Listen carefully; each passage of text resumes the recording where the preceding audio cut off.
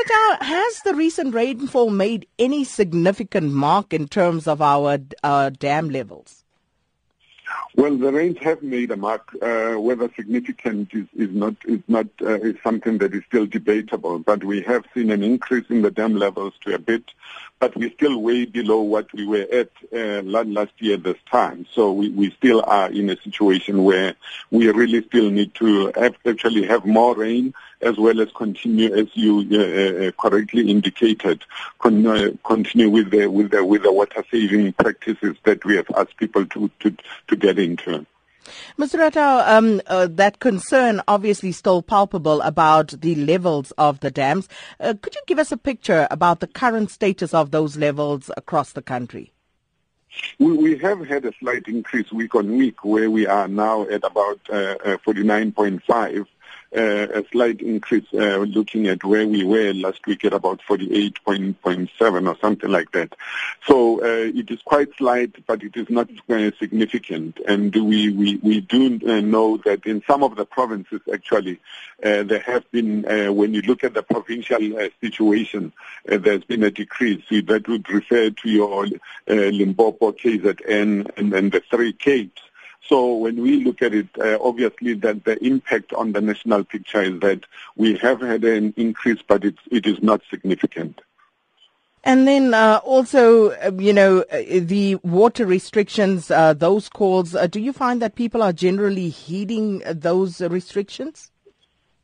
We have had a mixed bag there. We have had a situation where, obviously, when you look at the status of how people are practicing their efforts around water restrictions, when you look at KZN, people have really come to the party.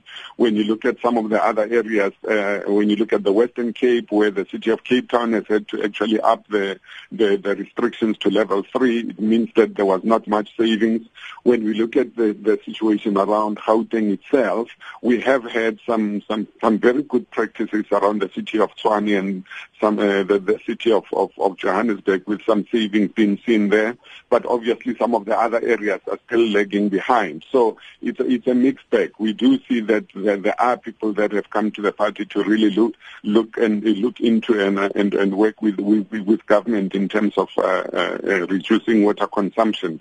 But there are still areas where we know that there's still a high water demand and high consumption. Especially at this time when parts of the country are experiencing a heat wave. So how would you advise people to go about, their water consumption at this point? Yes, the heat waves obviously imply that, we need more rehydration for people. You can't have people collapsing because of the heat wave and so on. But we must still be careful as to how we continue to use the water. There is no point in having water in the pools in this heat wave when there's going to be so much evaporation and so on.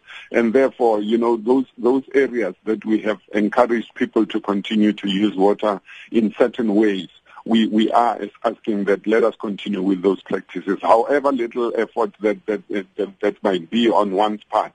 But in the larger picture, it creates more of a bigger effort. And Mr. Ratau, just a quick question here from Salvan Murugan, who asks, why hasn't a single desalination plant been built to alleviate the drought?